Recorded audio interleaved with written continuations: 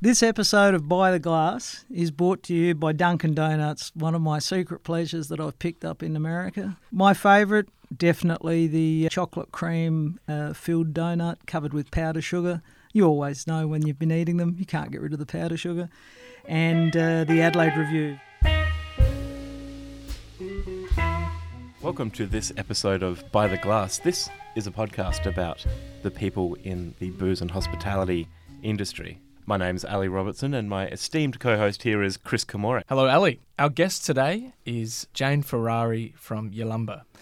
Meeting Jane Ferarri is unforgettable. Her job title at Yalumba is multifaceted. She is a storyteller, a communicator, a brand ambassador, a legend.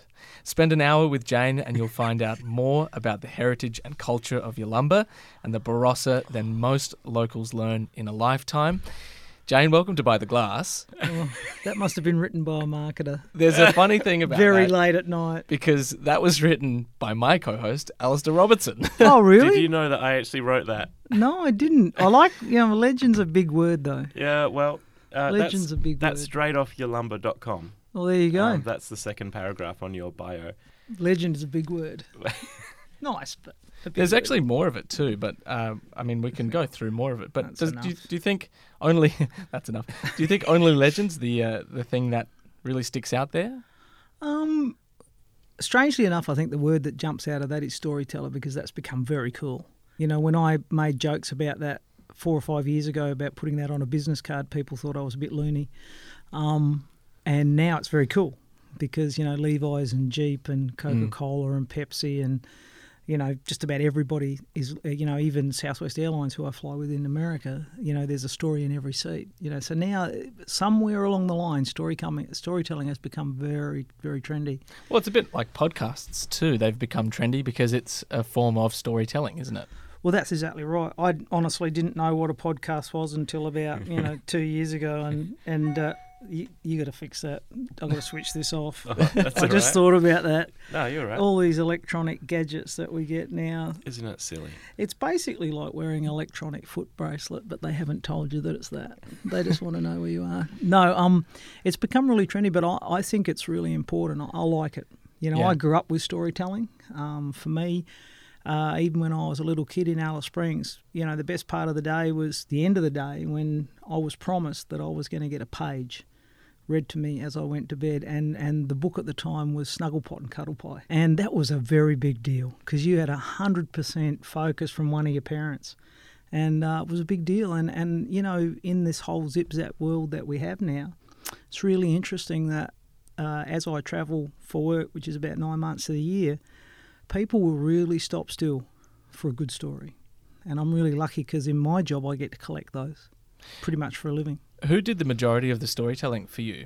Well, my mum was there all the time. My dad wasn't because he was working. I mean, they were establishing a building company in Alice Springs. So I only ever saw my dad at bedtime when he would read you that page. And mum was there all the time, drop you to school, pick you up, all that sort of thing. So I got a lot of pages from mum, but the special ones were from dad because, you knew he was at work, but you sort of never saw him. So it was kind of a bit of a split, really. Jane, do you want a glass of wine? No, mate, I know what goes into it. No, I'm okay. I've got to drive back up to the valley. So. How about just a taste? What have you got? Oh, that's a mystery. Oh, okay. No worries at all. Oh. So whereabouts do you live now? I'm in Anguston. Beautiful. Up in the Barossa Valley. Yep. I've been there for nearly 20 years, and in my time living and working in the Barossa, I've pretty much boarded. I mean, I was quite lucky. I started boarding with families when I first went up there. I didn't know anybody in the industry at all, and I was quite lucky. So I've boarded in nearly every town in the valley, town and village actually. So would you say that the Barossa is your home now? Definitely. It's my home base that I get to work from. Which I think is really, really important to have one. When you travel 9 months of the year, you tend to be a bit of a non-resident anywhere. So you travel 9 months a year? Pretty much domestically and overseas, yeah. And what we spoke about home being where you are now, but what defines home for you? Oh, it's the place I've got my collection of memorabilia from my travels, I think. So it's a material thing for you? Yeah. Funnily enough, it's that home base is very solid because Anguston is a pretty. It's like the eye of the storm. They don't have a police station. I try and explain to people overseas that it's 100 square miles odd in the valley with only 2 sets of traffic lights, and neither of them are in our town.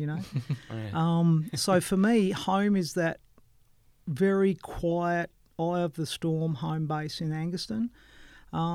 But when I go back to Alice Springs, where I grew up, I feel quite like that's partly my country as well. Yeah. You've got a few places. Yeah, that are home. Home for me is those quiet spots where you've got great memories. I think. And what's your favourite thing about coming home after being on the road? Or not having a schedule. Yeah. Not having to be at a certain place at a certain time for pretty much 20 hours of the day. Yeah. Can you give us an idea of what your last month or two, let's just say, I've just come off a section for 3 or 4 weeks in the United States of America, and over the last 17 years of travel, I've done 46 states. So I worked in. We had a plan that was disrupted because my first two places that I was supposed to work in were Tampa, Florida, and Houston, Texas, and both of them had a hurricane within 2 weeks of each other. So we abandoned Tampa and we started in Fort Worth, Texas, which was fantastic because I got to resurrect a whole dose of accounts and folks that we'd been working with that no one had seen for sort of 5 or 6 years. So I based myself in Fort Worth, and Houston came in at the end of the day because they recovered from Harvey pretty quickly. Actually, Houston's a very hands-on, get stuck into it kind of city. And about 6 or 7 years ago, we came in just after Hurricane Ike, and we tidied up with them, and we did a charity event there. So that came in at the end of the first week. So I worked Fort Worth and Dallas, and all the proceeds went to a group that there was a whole dose of housing in Houston that was basically the flooding was so bad, or the damage was so bad, that people couldn't go back in. So there were a lot of families that were displaced immediately with no accommodation whatsoever. So there was a group that was finding emergency housing for them. So we worked with those folks, and that was Houston. And then we worked in Des Moines, Iowa, which is really interesting because most folks don't work the flyover states, but I quite like them. They call them B markets. A markets is New York, London, Chicago, San Francisco. Everybody wants to be in those markets, but the B markets, I find, are incredibly responsive. Not as many people go there. The folks are much the same, and we've done really well. It kind of sounds like Mick Jagger's tour schedule. Excepting it's not always, it's never first class. No sex, no drugs, and not much rock and roll. Yeah. You tend to fly a lot on Saturdays across, a flight from Seattle to Boston, 6 hours in the air. Did you go to the Eastern Standard Kitchen? No. You know that place? I've heard of it, but no. I was literally based around the corner from Fenway Park, the home of the Red Sox, baseball, the Boston Red Sox. And we worked from there as a base and worked out to Rhode Island for the first time. Cool. And went out to a extraordinary spot, the Coast Guard House on the coastline of Rhode Island, and that was our first foray into Rhode Island. Went really, really well. So basically, we do events, and they can be anything from consumer, distributor, because you have to go through a distributor as soon as you leave Australia and New Zealand. And we've mostly got different distributors for each state that we work in. So you have to work with them and get them on side, because otherwise you don't get any access to the market. And if you can get trade in and consumers. So basically the events are a combination of those, and you can have 1, 2, 3 or 4 events a day. Yep. Are these like wine tastings or lunches, dinners? Yes, to all the above. Yeah. And I try and cross-pollinate as much as possible. There's been a convention in our industry that you just do consumer events. You keep consumers, trade, press, distributors all separate, but I try and cross-pollinate them because it means that you get to speak to as many people as possible. Lots of people, lots of chat. But you can be doing a tasting out the back of a organic supermarket with young staff and plastic thimble cups as a staff training, and you can be in a heartbeat, you can be at the Met in New York before the opera, because they have a restaurant called the Mezzanine, and you can be there at 5 o'clock doing the pre-dinner staff training with their staff, which is all silver service, and before Pavarotti's singing at the Met. So it can be kind of anything, anywhere, anytime. So quite a big range of things. Yeah, you've got to be pretty flexible. And, Las Vegas, I remember doing a tasting at, I think it was between midnight and 1 o'clock in the morning, because that's when the staff at these restaurants came off shift. So that's so cool. Yeah, it's pretty flexible. Yeah, wow. We put that wine in front of you. Would you like to take a taste and tell us what? Well, it's white. It is. And it smells a little bit bubblegummy. Oh gosh, it tastes, to me, it tastes like an old Semillon Sauvignon Blanc I've seen once before. I've got no idea what it is. Well, it doesn't really matter what it is. It's just a it's nice sweet. glass of white. It's got a little bit of residual sugar too. Yeah, it's got a bit of fruit. Yeah. This is Chardonnay from the Adelaide Hills by the there Lane you Vineyard. go. 2016. There you go. Block 1A. Jane, people often think that the best jobs in the world probably involve lots of travel, where you get to see different cultures and you get to experience different places. Having done that, is it the best job in the world? It can be. The worst is definitely, and that's changed dramatically in the last 5 or 6 years. Or no, actually, it's changed dramatically since 9/11, actually. Getting from A to B is an absolute chore outside of Australia and New Zealand. So getting from A to B is a chore, and, logistics are nutso around the world with air travel. The amount of time that you can spend at it's not unusual to be 45 minutes to an hour in a security line at Los Angeles International or Boston, or even, to be honest with you, one of the smaller airports in America or Canada. So getting from A to B is a chore, and it makes a long day. And those are the hours, I think, that people don't see. So what you have to do is you really have to trade that off for what you get to do as the job. Because a lot of the industry's changed dramatically. Mm-hmm. When I started, there was good, bad and indifferent wine. Now there's good wine everywhere. In actual fact, there's great wine everywhere.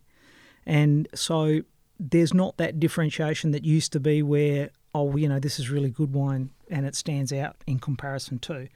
Now, good wine just gets you in the game. It's like don't leave home without it.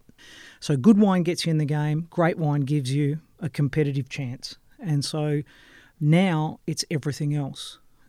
First of all, it was people asking about whether you've got sustainable viticulture. Then it was, well, do you have you got organic viticulture? Have you got biodynamic viticulture? Now it's ethics. It's business ethics people talk to you about, which never used to come up. And so the industry has become worldwide incredibly competitive. Like, it's sharper now than I've ever known it. So to get a competitive edge is huge. So now it almost comes down to personality. And you'll hear people talking about, when they met Lucen from Germany, with the Riesling. You'll hear people talking about specific winemakers or specific owners of vineyards or experiences that they've had. And it's almost come down to, well, there's great wine everywhere now. What about the extras? The good stuff, here we go, is that when you get your day off, you're in New York. Yeah. And you get to see Kevin Kline on stage. And he hasn't been on stage for 12 years. And you get to see him, he's almost in every moment on stage of a play. And you're on 46th Street in the middle of Theatreland in Manhattan. And you can walk home and you're staying on 42nd and 10th. And that's pretty special. And when you get up in the morning, like, I think today, there's this really cool place over in Brooklyn. I think that's where I'm going to go for lunch. And you can. Or you've got the day off and you're in London and you can go and see Chelsea play at Stamford Bridge. Or you can go, because the tickets are so expensive now, I go to see a local team which I support. It's way better too. Well, who's your local team? The Brentford Bees. Oh, the Brentford Bees. It's the only pitch in the United Kingdom that's got a pub at each of the four corners. Wow. And they've slowly worked their way from Div 2 up to Championship. So they're playing Fulham and they're playing Charlton Athletic. So they're the good bits. Or you get to do what I was talking about just before. I got into town at 3 o'clock on the train or 2 o'clock on the train into Washington, D.C. And 3 bus stops away from where I stay, which is just next to the Australian Embassy in D.C., which used to be a really edgy part of town and has now become quite gentrified, but years ago was the U Street, 14th Street corridor that was a completely segregated, genteel black neighbourhood. Right. And there's a little old diner in the middle of it called Ben's Chili Bowl. You go in there, and for the first time ever, it wasn't packed. And there was this little old lady checking the chili, whilst there was no one there. I ordered my chili dog, and because you've been there before, they've got a picture of Obama, President Obama, eating a half smoke, which is the local, which is their specialty sausage made for the chili dog. So you go in, so I'll have a half smoke, split and grilled, no onion, no mustard, extra cheese, and they look at you like you're, a local. Yeah. And this little old lady's topping up the chili, and she turned around, and there's a photograph of the founders up on the wall, and you sort of look, and you look, and you look, and I said, "Excuse me, do you mind me asking, is that you?" And she said, "I was 24. I was married for 50 years." And she tells this great story. For 45 minutes, she was in no hurry, and you get a living history lesson on the night Martin Luther King was killed, the riots, how it changed into a ghetto, how it's been gentrified, and how they have gone right the way through, and how she met the husband. And it's living history. They're the good bits. Jane, it's time for pop quiz. Okay. Are you ready? Okay.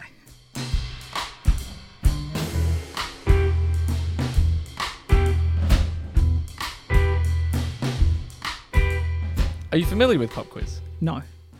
Rightio. So pop quiz will ask you 3 questions. Okay. If you answer 1 correctly, you have to buy Alistair and I a beer. If you answer 2 correctly, Alistair and I will buy you a beer. Okay. And if you get 3 out of 3, you get the clean sweep. Ali? Well, we'll get you a ticket to the cockle train. And the cockle train at Goa. And how about we'll throw in a bowl of chili as well? Great.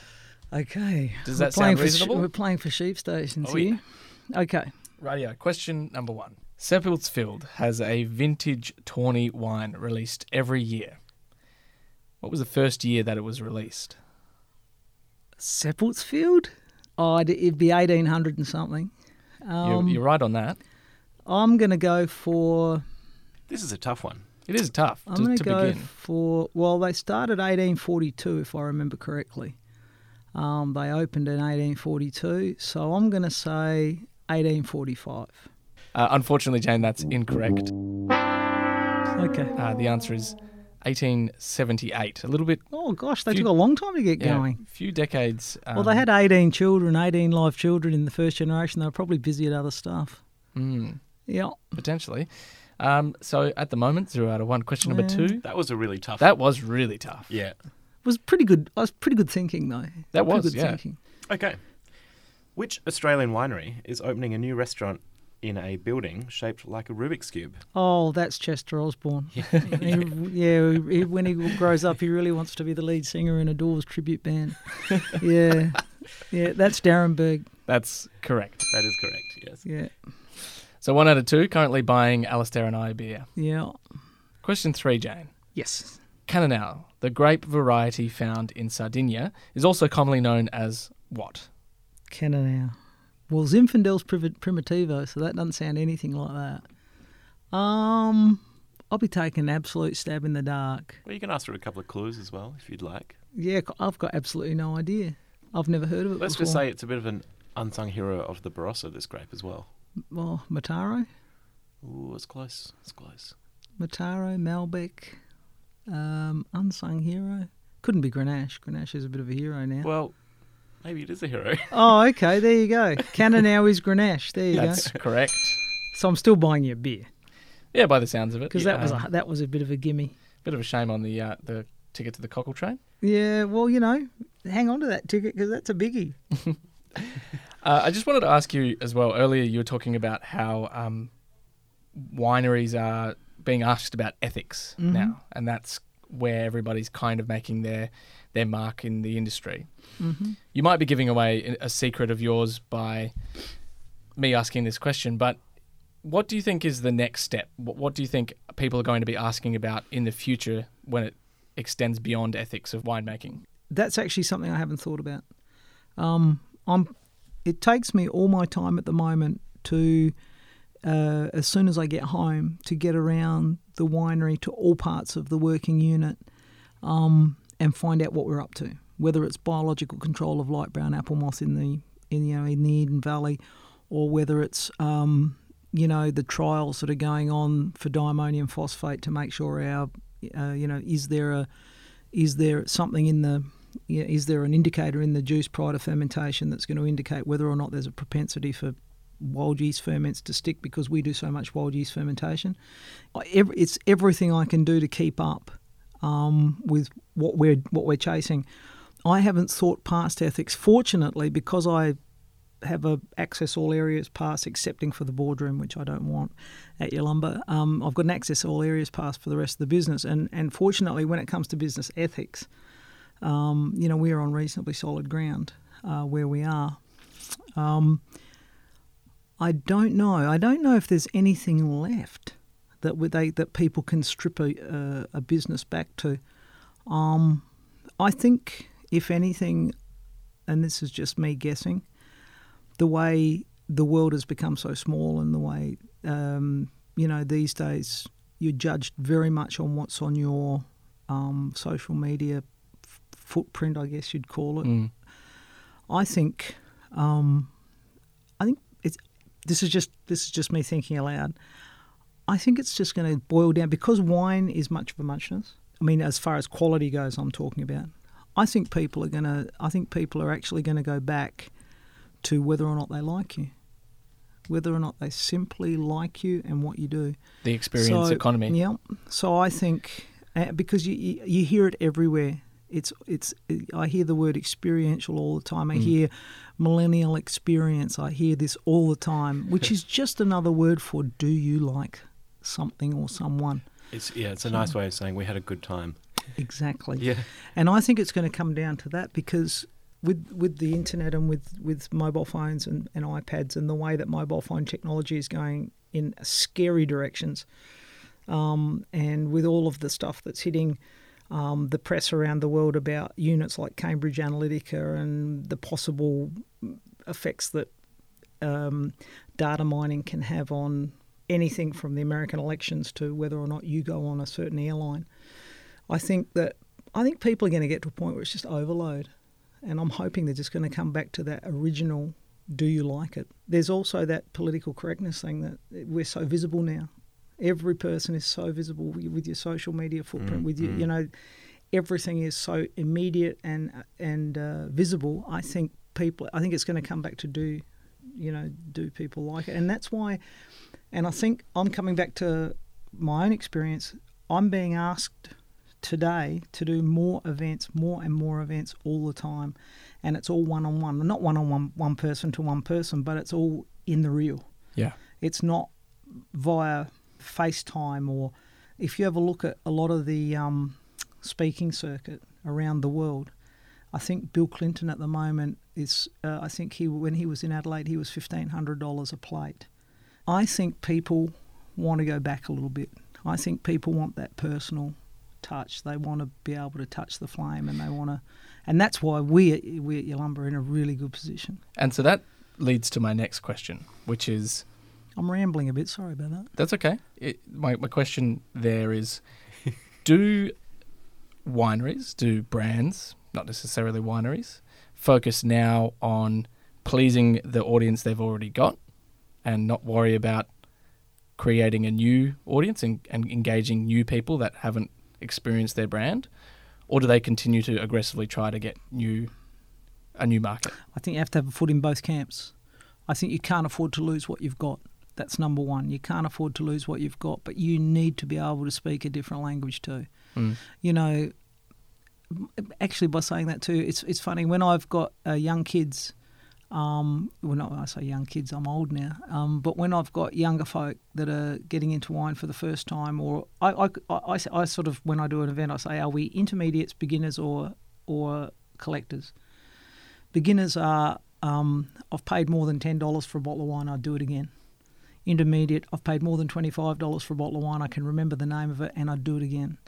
And it's really interesting that people respond much the same way. So it's not a matter of having a different language. That's the wrong way to put it.